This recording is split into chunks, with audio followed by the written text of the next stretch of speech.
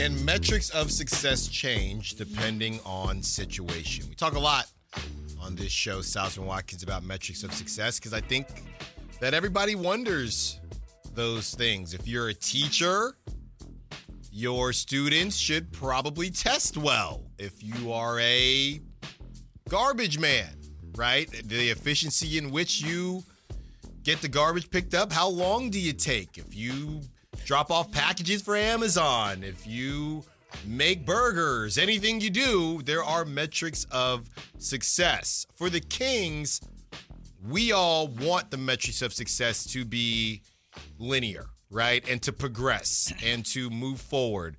Hey, you lost in the first round last season. Yep. Get to the second round this season. That is moving forward. That is progressing. That is a metric of success. But Chris, in a Western Conference that is so loaded, I've never seen anything like it.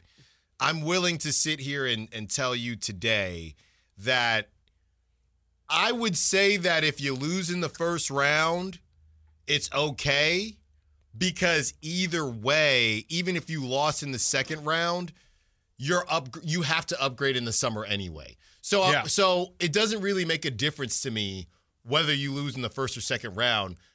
Monty McNair's going to be looking to do the same things moving forward. Yeah, you're not running this group back. So first round or second round doesn't really make a difference to me. Yeah, 100%. I think we talked about that a bit last week, but the first and the second round are it is tangibly better to be in the second round than the first round, but at the end of the day, you still didn't really have a chance to seriously contend. Like, you would not be considered a contender for making the second round of the playoffs. You're obviously a step closer, but like you said, Monty's going to have to make moves, and probably the same moves regardless of first or second round exit.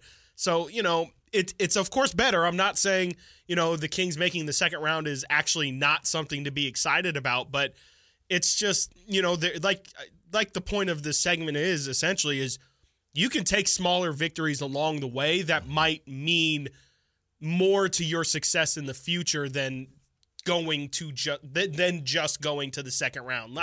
For example, we've talked a lot about Keegan Murray, but Keegan Murray, like you were presenting to Frankie there, him figuring out how to balance more of this being really good on defense. I won't say elite yet, but being really good on defense and still averaging 16 points and, hitting 3 threes in a game every single night. Can he figure that out? Well, regardless of if the Kings make the second round or not, if Keegan does that, that's a really good sign for next year. Mm-hmm. Yeah. And there's a couple other things that, I'm sure we could throw out as well that are also signs of progression. And De'Aaron Fox for sure. I think Kevin Huerter, kind of the same thing as Keegan, just finding a level of consistency with those guys. If De'Aaron Fox finishes the way he is shooting right now, do you believe it, or would you have to see it going into next season as far as the threes? Because would it make you feel like, hey, great, De'Aaron is a shooter now, or would you still say, oh man, this has been awesome, but I still need to see. Right now he's at 37%. Right. So would you say, let's say he finishes, it has dropped, right? So his career, he's 33. So let's say the season ends today. Would you say, I feel like I can put that in the category of De'Aaron being a better shooter, or is shooting a bit different to where you'd have to see him do it next season too? Yeah, I'd probably have to see him do it next year, and it wouldn't have to be at 37% again, but just kind of still showing, okay, I'm no longer a 33. I might be, now I know I had 37 last year or this season, but if he has 35 next year, I still think that's progress. I think that's saying he was a 33% shooter. Now, these past 2 seasons, he's been around 36%. Right. And it's kind of the same as free throw shooting. Like, if you look at De'Aaron's free throw shooting numbers, he was rookie season 72, second season 72, then 70, and then he started getting better. He was 71, 75. Last year, he was 78, and that's why the dip this year back down to 70 is so disappointing. You would like to say De'Aaron has improved as a shooter, but I think you would have to still see it next year. But there still are some things that he can do the remainder of this year that can tell us he's definitely better as a shooter than he was previously. And I think we've seen enough to still feel that way, but I think the line is going to be, we've seen De'Aaron be a 40% shooter for a stretch of time. We've also now seen De'Aaron probably be more so towards that 33%. Where is he on that scale? Because that is a very, very large difference from being 33% to even just being 37, 38. Yeah, I think that he can whatever he finishes at is fine. For me, I'm more interested in how he shoots when it matters. If he goes ice, ice, baby, and he's just bricking it up in the playoffs, then I would say, yeah, I mean, regular season is one thing, but yeah, when it matters, right? When it matters, he wasn't able to get it done.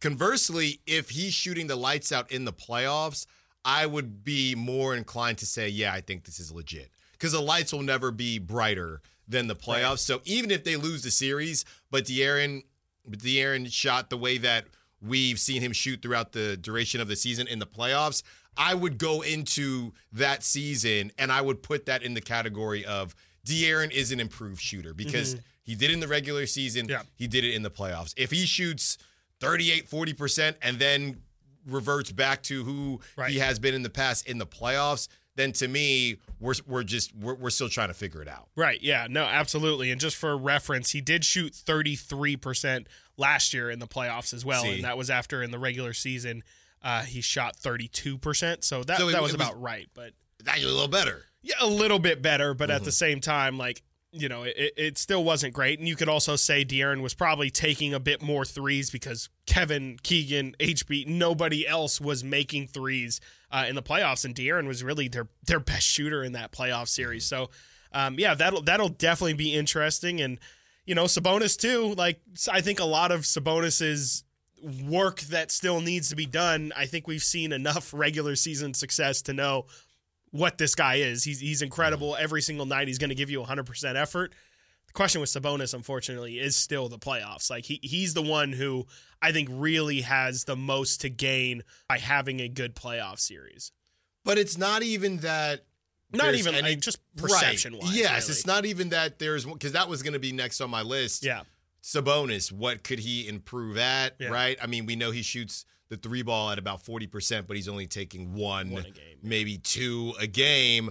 Where can he improve? He kind of is what he is. Yeah. He is the product that he's going to be. It's just, do we actually believe that his game does not translate to the playoffs, whatever that means? Or do we simply believe that he ran into a situation with Kevon Looney and the Warriors, and it was just a rough stretch? And I'm more inclined to believe the latter, but we do have to see it. Because what is the book, right? If it's a matter of, or Clayton Kershaw or whoever, Peyton Manning for a long bit of his career. Yeah. Oh, yeah, well, this doesn't translate to the playoffs. What would be the book on Sabonis that is what you do to him and why it doesn't work in the playoffs? The rebounding thing was, I don't think that's part of the book. Like, I think that was just kind of an anomaly, and Kevon Looney is a crazy rebounder. So I wouldn't think that that's something that other teams can try and take. I would say the thing that really threw Sabonis off the most in that playoff series was the drop coverage of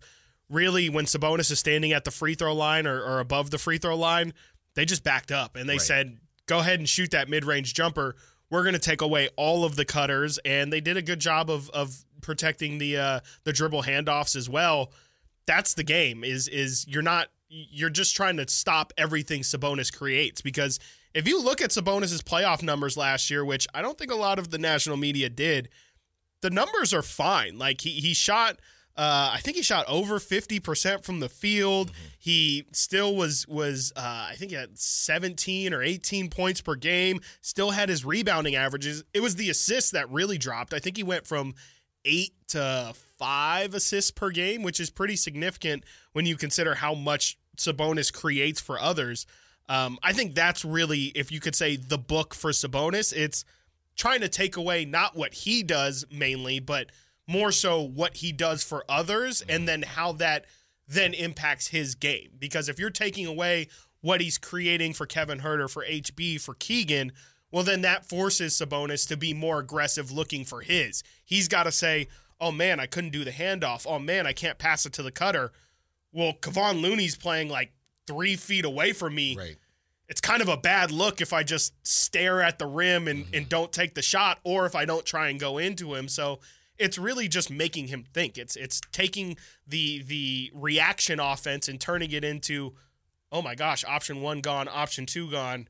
Let the mind start working, and at that point, that's really where you win. But how many teams can really replicate that? I mean, they can replicate the drop coverage, but how well Looney played in the drop coverage, I don't think that's a guarantee that everybody can do that. And there's still going to be options, too. It still comes down to so many things that have to go right. You have the drop coverage, and then you also have, and then people on the perimeter, the players on the perimeter can't hit shots, because if they're hitting shots, then the whole thing breaks down. And because but that's not what happened with the Kings last season, because it's been inconsistent all year long. Yeah, Keegan got cold and Kevin hurt. You could not find anybody that was able to make a shot. And so those are the big ones coming from De'Aaron and also from Sabonis. And obviously, you have expectations for Keegan and Harrison Barnes and Kevin Huerter, and ultimately where we think that'll fall and where the Kings will fall is where we are headed next when we get back.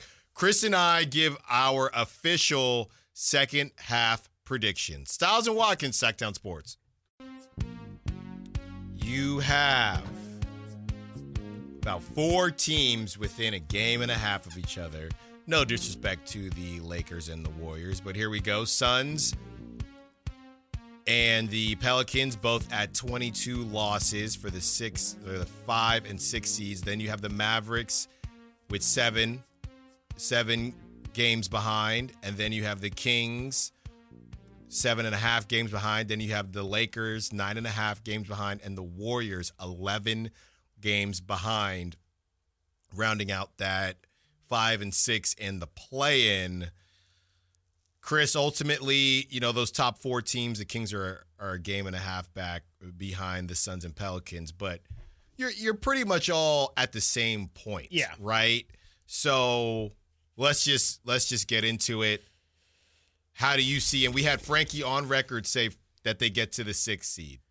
Okay. Yeah. That means somebody falls off, whether that's the Pelicans or the Mavericks, and the Kings are able to climb up to that 6th seed. They have 17 games at home. They could go 17-11 to get those 48 wins. Where do you see these Kings officially? This is on record now. I know. Where do you see them finishing? I guess I'm gonna be a pessimist here. I feel like the schedule is really tough, and I will happily be surprised by it, but I just think it's going to be too tough. Not necessarily to miss the playoffs entirely, but I just think they're probably going to finish in that 7 or 8 spot, just because I think you said it earlier. It's really kind of 6 teams fighting for 2 spots, and I just think the odds that the Kings play their best basketball down this stretch, even though we saw them do it last year, it felt not like an anomaly, but it's just going to be tough to replicate. Like we've said it tons of times, but they won their first 5 games out of the stretch. I think Whitey said 11 of their first 13 out of the break. And so if you're saying that you got to kind of replicate that kind of model, I just think that's a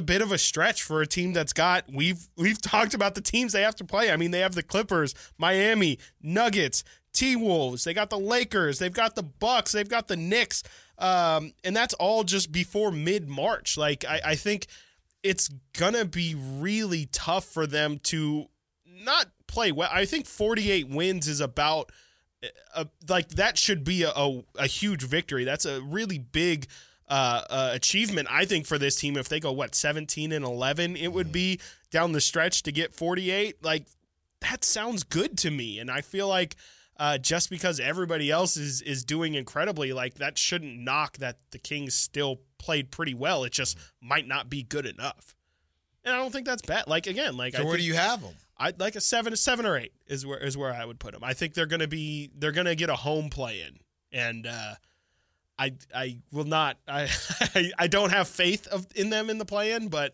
I mean, being the 7 or 8 seed, at least you're going to get 2 shots at it, and I would like to think that they would probably sneak in that fashion. But even then, it's sketchy if you're going to say 1 game elimination, and even though it's 2 games, it's still going to be probably at least one of those games is going to be against either the Warriors or the Lakers. So there's going to be a lot of emotions and a lot of probable favoritism heading into those games. Yeah, well, you're not wrong there. Yeah, I don't know if the Suns hang on to the 5 seed, but I just think you're asking a lot for the Kings to take care of business and for both the Pelicans and the Mavericks to fall off. Yeah. Or the Suns. Or the Suns, right? I don't think all 3 of them will. I think the Suns will probably hold on to either 5 or 6. So I can knock out the Pelicans and the Mavs if I wanted to. I just don't see all 3 of those things happening or 4 of those things happening. And I would say more specifically, I see the Kings getting very, very close, but finishing in the 7 seed.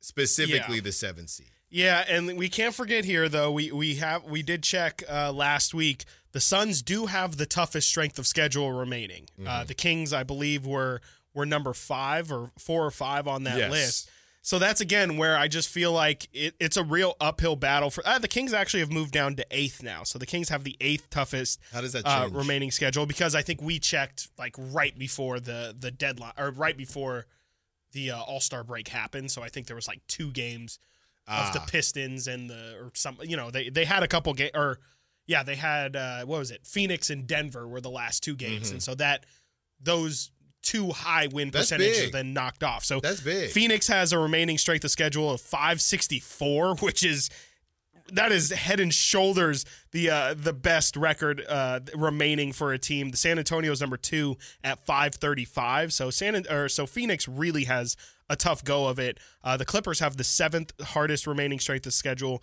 The Kings are 8th at a 51% win percentage for the rest of their team. So it's just not going to be easy. And there's some teams above them.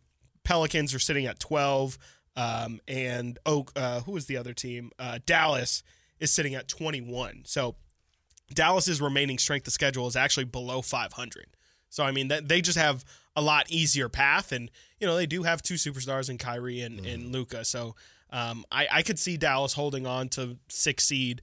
I think Phoenix is with the talent they have of Book, KD, and if Beal can stay healthy for this stretch, I know they have a tough schedule, but I think that they're capable of holding their own against those kind of opponents. So I feel like Phoenix and Dallas would probably be my picks for the 5 and 6. For the 5 and 6. Yeah, I think. Oh my gosh, I just realized that would put the Kings and Pelicans in that 1-game playoff. No, Alan, we can't have that. No. We have to avoid that. Fall off. The Pelicans will fall off. We have to avoid that at all costs. The Pelicans will fall off. You know what?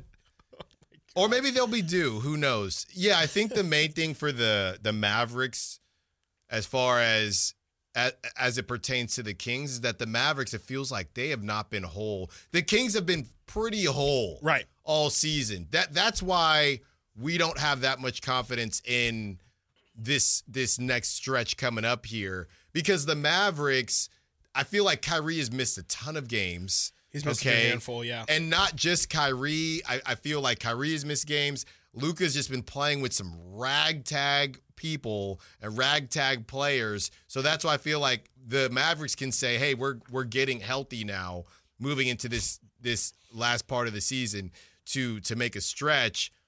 Pelicans, you're always trying to get healthy if you're the Pelicans. Yes. And honestly, pretty similar with the Suns. The Kings, out of all the teams, I guess besides the Lakers, out of all the teams from 5 to 10, it feels like the Kings and the Lakers have been the healthiest.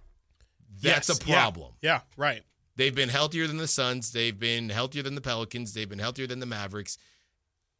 They've been healthier than the Warriors. And some of the Warriors have been self-inflicted. Right. But I think the Kings and the Lakers have the least to hang on to in terms of, hey, we haven't used this yet. We haven't been healthy yet. Mm-hmm. You have. And I think I didn't really piece it together, but I do think that's a big reason why I just don't have great feel. Like I don't feel overly confident about this team. I still think they can get it done, but I can't just come. I would love to come on here and bang the Kings drum and be a homer and say, oh no, we did this but it's the fact that they've had all of their guys. They haven't had excuses. They really haven't had many excuses for why they haven't played well this year. And for them to still be in the 8th seed, maybe it's hope, like Frankie said. You could say they're due, that they've been so inconsistent all year, and that's been a bit uncharacteristic from the team we saw last year, that, it just makes sense that at some point it's all going to click. But at the same time, we've just seen this collection of guys play for 50-plus games, and there's been no consistency at all. And so when you have game one out of the break, we have questions on Domantas Sabonis's availability. It just makes me think, is this the start of what this is going to be like? Because we haven't had to deal with this kind of in and out adversity. Is this going to be the trend for the second half? I'm saying, yes. What we're essentially saying is that the Kings should be in a better position than they're in. Absolutely. Based on the type of luck, if you want to use that word, that they've had this season. When we get back, we have some text that we want to read. But, Chris, you got to go official here, 7 or 8. 7. There you go. 7. Chris has 7. 7. He copied me. We both have 7, and we hope we're wrong. We hope we're wrong, and we hope the Kings can get out of the play-in and get to that 6th seed or maybe even better. Yeah. All right? When we get back, continuing the conversation, we're also going to have a conversation about the city of Sacramento and the All-Star game. Do you care that it might not meet the requirements? How do you want to see the city grow as it continues to move forward and become just a great staple here as the state capital? Stiles and Watkins, Sacktown Sports. Let's go, Sacramento. If they ask me and nobody else cares to do it, bleep it. I'll do it again. Jaylen Brown on competing in the 2025 dunk contest. Did you see the video of him practicing that dunk that he tried? So I guess he nailed it in practice. It was a lot cooler. Mm-hmm. People are saying Jason Tatum sold the throw, essentially. Okay. And that's really what ended up doing him dirty. And also, I think you mentioned it. Why did he have Kai Cenat sit? Right. I'm pretty sure he would have been the same height if he was. Just the entire thing was terrible. Jaylen, you're not being asked back. It's not happening. If everyone says no again, I'd rather have Jacob Toppin. I would rather have Toppin versus Toppin. What a wet blanket this guy is. Yeah. If no one wants to do it, at least Jaylen Brown is a name. Come on, give us a break. You want to see that again? Not particularly, but I like a redemption story. And if Jaylen comes out without the left hand and the Michael Jackson glove, none of that this time, maybe something. But we've been teasing this story for a while now. We want to get into it. This is from Clutch Points, and this is a story on how Wingstop made a lot of money. So this is from Clutch Points. The Detroit Pistons accidentally made Wingstop millions of dollars. Every fan in Detroit gets 5 free Wingstop wings when the Pistons win. Then the Pistons lost an NBA record 28 straight games, and the promotion went viral. On December 30th, the Pistons got their first win in 2 months, and fans flooded Wingstop. The result, Wingstop made $19 million in net income that quarter, a massive 46% jump from the previous quarter, and it didn't end there. In late January, Giannis went viral for trying to scan a QR code mid-game. This is why I can't stand this guy. It was wild. To get free Wingstop wings. Then a couple weeks later, he posted a video of himself boarding a plane to All-Star Weekend with a huge bag of Wingstop's lemon pepper wings. The result, Wingstop's stock reached an 80% increase compared to 6 months ago. Of course, it's not all because of the NBA, but the free marketing didn't hurt. The Pistons may be the ultimate losers this season, but they created ultimate winners, Wingstop. Money.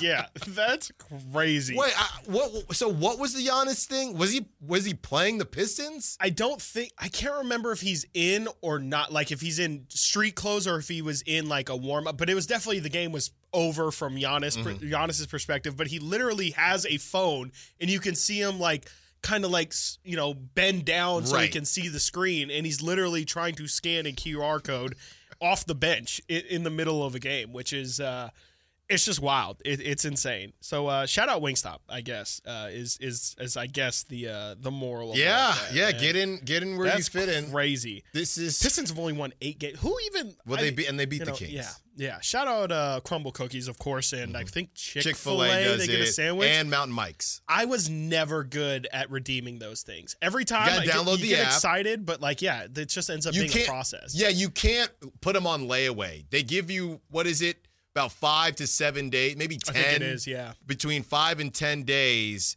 to redeem redeem it, right? Yeah, because I did one for one of them, right? And I got 5 days, all right, or 10 days, okay, and I just didn't do it. I remember back in the day at Arco, they used to like pass out the 2 free Jack in the Box tacos like at the door. And I would just stack those things up, especially you can't use them all at one time. No, but you could just, you could go 5 straight days in a row. 2 for $1? It was, something like that. And also, who knows? I don't think. Jack in the Box meat is crazy.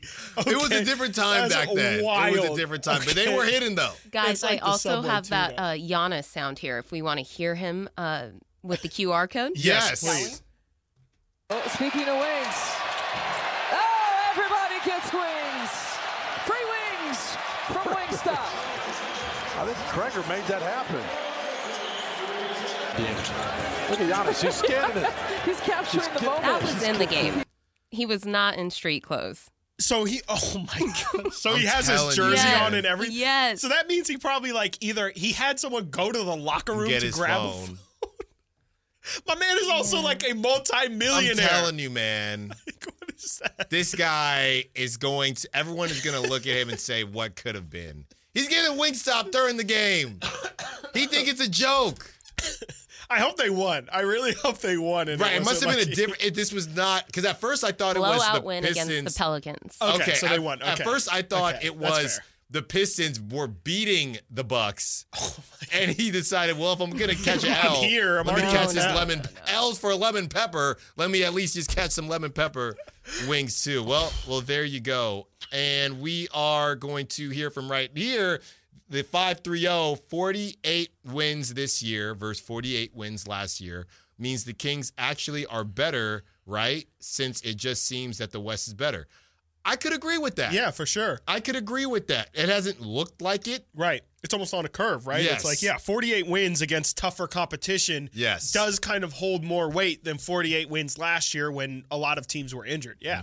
Yeah, that's definitely the right way of looking at it for sure. There you go. From the 9-1-6, Kings versus Pels in a one-game playoff. Sounds like Cleveland versus New York in Major League. One day we'll figure out how to beat those guys from Lou Brown. Yeah. Pelican play. Come on, Pelican. Yep. I just don't want to see them. No Ever. interest, no. But absolutely not. The Kings, they have the Pelicans one more time, right? Or are they done? Yes, no, Yeah, I think have- it is one more time. Yeah, they have them one more time. And at that point, could I does this make sense? Could I say that if there is a chance that the Kings could face, here's a good question. Okay. All right. So they've now lost to the Pelicans 3 times? I think it's 4 times because of Let me get that right. Because of the in-season tournament? I believe it's 4, Yeah, they lost and to they them have a 5th time coming up, I believe is correct. There was the tournament game. There was the 2 at the beginning of the season. Yes. So it's at least 0-3. Yep. I see 1, I see 2, I see 3, and I see 4. 1, 2. Yep. They've lost 4 times. Yep. And they have a Okay. 5th time coming up. When is that? 5th April game? 11. April 11. So here's my question. Now that we know it's very possible that the Kings could see the Pelicans in the playoff, would you rather, this is to go roulette here, right? Black's got to hit eventually. Would you rather I think I know where you're the going. Kings beat the Pelicans and now all of a sudden, okay, yeah, you got some confidence, Right. going into a possible play-in game, or lose to the Pelicans, Play and the the numbers odds, game. knowing that the play-in could happen, the odds of a team go. I don't even know if it's ever happened in basketball. 0-6 is crazy.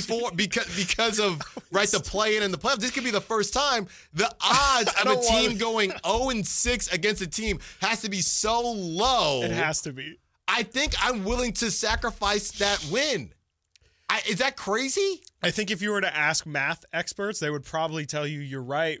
Like I think the odds probably would say that, but then again, the Kings have lost to the Bucks like 15 straight times. So I guess it's not a guarantee, but I think the logic is there for sure. 15 straight times, but not in the same, not 5 in the same season. Yeah, that's crazy.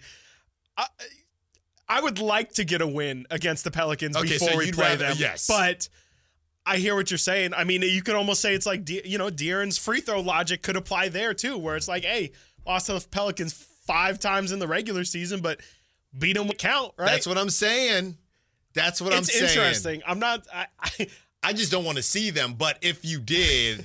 I hear what you're saying, and I think the fact that it's not crazy is telling of where the Kings are in that matchup. And Bob, they are 0-5. There has never been a team to go 0-6 against another team. I would not bet on the Kings to not make history in that sense, though. This is actually a good question, even including playoffs. Has a team ever gone 0-6 to where, well, I guess depending on if it's Western or Eastern Conference. So has a team ever gone winless against a team, including the playoffs? I'm sure. It would definitely. I mean, yeah, it would have to involve a first round sweep, but right. I'm sure it's definitely happened before. It's just not 6 times before the playoffs even start, though. That's unheard of. But I'm sure that a team has lost every game, like more than 5 games in a season to a team before. It's just without a win, though. It's been in the playoff, probably. I mean, because every team plays each other at least twice a year. Mm-hmm. So it would be those 2 matchups and then just sweeping them in a 4-game playoff series. Like, that's not unheard of. I wouldn't think, at least. But 5 losses because how many times? This is the first season in season. So how many times has a team? How many times has a team played another team 5 times in one season? I don't know. The Kings actually might make history. If that's happened. Yeah. To go winless. Yes, I don't want to. 5 for 5 games against the same team. Yeah, I would guess that. How would that have happened before? Maybe beforehand, when they had like 4 teams in the league. Exactly, when there was 16 teams or something, but not in modern history. I mean, yeah, there would be no reason for a team to play somebody else a 5th time. Not that I can think of. Yeah, I can't think of a time in which there would have been a necessary 83rd game or anything like that, like a 1-game playoff or something. So yeah, I mean, I think in the worst way possible, the Kings definitely could make history this year for sure. I'm going to try and look that up, though. Yeah, I would say that as much as we're joking about, playing the numbers, I do think that I would obviously take the Kings beating the Pelicans simply because that would be the last time you would have played them. You could say, okay, we got over the hump and we know that we can beat these guys. If you don't beat them, you literally can't say we know we can beat these guys because you haven't beat these guys. Right. So as much as you could play the numbers, it would be nice to just get that mental side of things taken care of and get a W against the big bad Pelicans that the Kings just cannot figure out. When we get back, we will discuss the All-Star game not coming to Sacramento due to their requirements, and how does that make you feel if you are in Sacramento, the surrounding areas, or just got love for the state capital. Stiles and Watkins, Sacktown Sports. Apparently there's been some issues all day. I don't know if they're still going on with AT&T customers. Saw that. Not having service or reception. I haven't had any issues, but I know some people have. I'm seeing some memes about it. So sorry for your luck if you haven't been able to use your phones today. Hopefully you're getting a nice break from everything. Is it have you tried any calls? Because you're probably connected to Wi-Fi, and with your iPhone, that would be okay. But if it's a service issue, that's bit more substantial. Yeah, I'm seeing it. It came back about 3 hours ago. And yeah, I guess there was just some issue and nobody had service or a lot of people didn't. I didn't have any problems. I didn't either. Yeah. Who knows? I'm with Bay and Verizon. Really? Oh, Verizon. Yeah, you one of those Verizon. Yeah, phones, huh? Verizon. Yeah, I've heard about you guys having Hello, service. I all have over the place. Verizon. Can you hear me now? Yeah. Yes, I can. No, I You've cannot got great because service. I have you muted. Okay, we got another one. We have to actually add these to the list here, as I got Dante Green a couple days ago, ex-King. As far as my lookalikes, we have from the 916, Stiles looks like Kevin Atwater from Chicago PD. Do not watch Chicago PD, so we checked it out over the break. Chris, Simone, your thoughts? He has a beard. He does have a beard. That was beautiful. Yeah. It's a good beard too. Yeah. What do you mean? I just mean I'm more of a scruff guy. No, yeah. I can grow a beard. No, you definitely could. Yeah, you, no one... this has gotten mad defensive. All I said was he had a good beard, and then all of because you now I'm gonna grow one. That's why you look like those folks, is what I'm saying. That's right. Is you've got a now great I'm gonna beard. grow one. They've got a great beard. You know, yeah. Well, then you're gonna get James Harden. Then it's over. No, I don't want Oh. that. I no, thank you. That's not a compliment. I did right? get. Al's got the Harden beard going. Yeah. Or it's just a beard that I grew. I know, yeah. It's not even close to as long as Harden's. No, not That's even what always close. cracked me up as well. But thank you, could probably 916. you could probably get a nice. Could you? I'll show you. Like, do I'll you have show any you videos because you know how like LeBron kind of can't grow his. No, I will show underneath? you a picture during the break from COVID. Okay. And that will it was aggressive. You just let it go, huh? I let it go like Frozen. That's what had to happen at the time. And unfortunately, what's probably not going to happen at any time, I shouldn't say any time, maybe in the future, is an all-star weekend in Sacramento. Chris, you have the requirements and how Sacramento, unfortunately, is falling a little bit short. Yeah, this is all from the Oklahoman, and you could obviously try and connect why the Oklahoman would be interested in these numbers as well, as Oklahoma City tries to bid for their own all-star game, as they are in the midst right now, I believe, of trying to get a new arena themselves. And we know here in Sacramento, that's kind of always the carrot dangled for these smaller markets is, hey, if you get a new arena built, well, there might be some assurances that you can be in contention to get an all-star game and all the revenue that brings. But again, this is from the Oklahoman. These are the new requirements for cities to meet in order to host an all-star weekend. Number one is 7,250 hotel rooms at a minimum of 3.5 star. I'm sorry, in a minimum of 3 5-star hotels. So they not only do you have to have a minimum amount of just general hotel space, there has to be a certain amount of 5-star hotels, I would assume, for league personnel, players, family, all those people to stay in. And I guess it has to be of a certain quality. And that, just from the Sacramento perspective, I believe the Sawyer classifies as that. I don't think the Hyatt on K Street does. How? I don't think it does. I'm not. These people bougie, man. The Hyatt. It's good enough for me. That's for sure. 5-star. Yeah, I don't know. I know Sacramento doesn't have a ton of luxury hotels. I know they're building they're trying to build a ton. Also in here is mentioned the convention center. The Sacramento just got a brand new convention center redone. The Safe Convention Center. I have not been in there yet, but just from the outside, it looks like a completely new building. But part of the NBA's requirements is a convention center of at least 650,000 square feet of exhibition space. And this is from, let's see here. Shout out Alan Cal on Twitter, says the Sacramento Downtown Safe Credit Union Convention Center reopened in the summer of 21 after a stunning renovation. The new convention center offers 240,000 square feet of programmable space. So they are not even close in terms of convention center size to that requirement as well. And then the third is 75 nonstop domestic flights and at least 20 international flights. I would assume that would be ability to come in and out of the airport. I would think Sacramento could do that, but I honestly am not aware of what those numbers look like from the Sacramento perspective. But that's really, I mean, at minimum, it's 2 of 3 things that you just don't even remotely qualify for. Yeah. Yeah, and the convention center thing, I'm trying to help me describe, Chris, where the NFL did their. I mean, how big? Because I'm just trying to put into perspective how big these convention centers are. If they're looking for 650,000 square feet, where we were, let me look it up. In Vegas, the Las Vegas. It was the Mandalay Bay Convention Center. The Mandalay Bay Convention Center, where they did the NFL experience. Chris and I actually felt uncomfortable.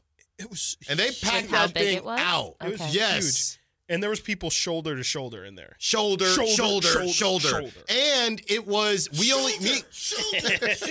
and Chris and I only went to one half of it. We didn't even go to the other half.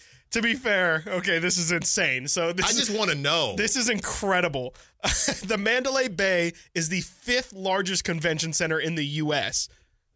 Again, the minimum requirement for the convention centers. What is it, a milli? It was 650,000 is what the NBA wants. The Sacramento Convention Center is at 240,000.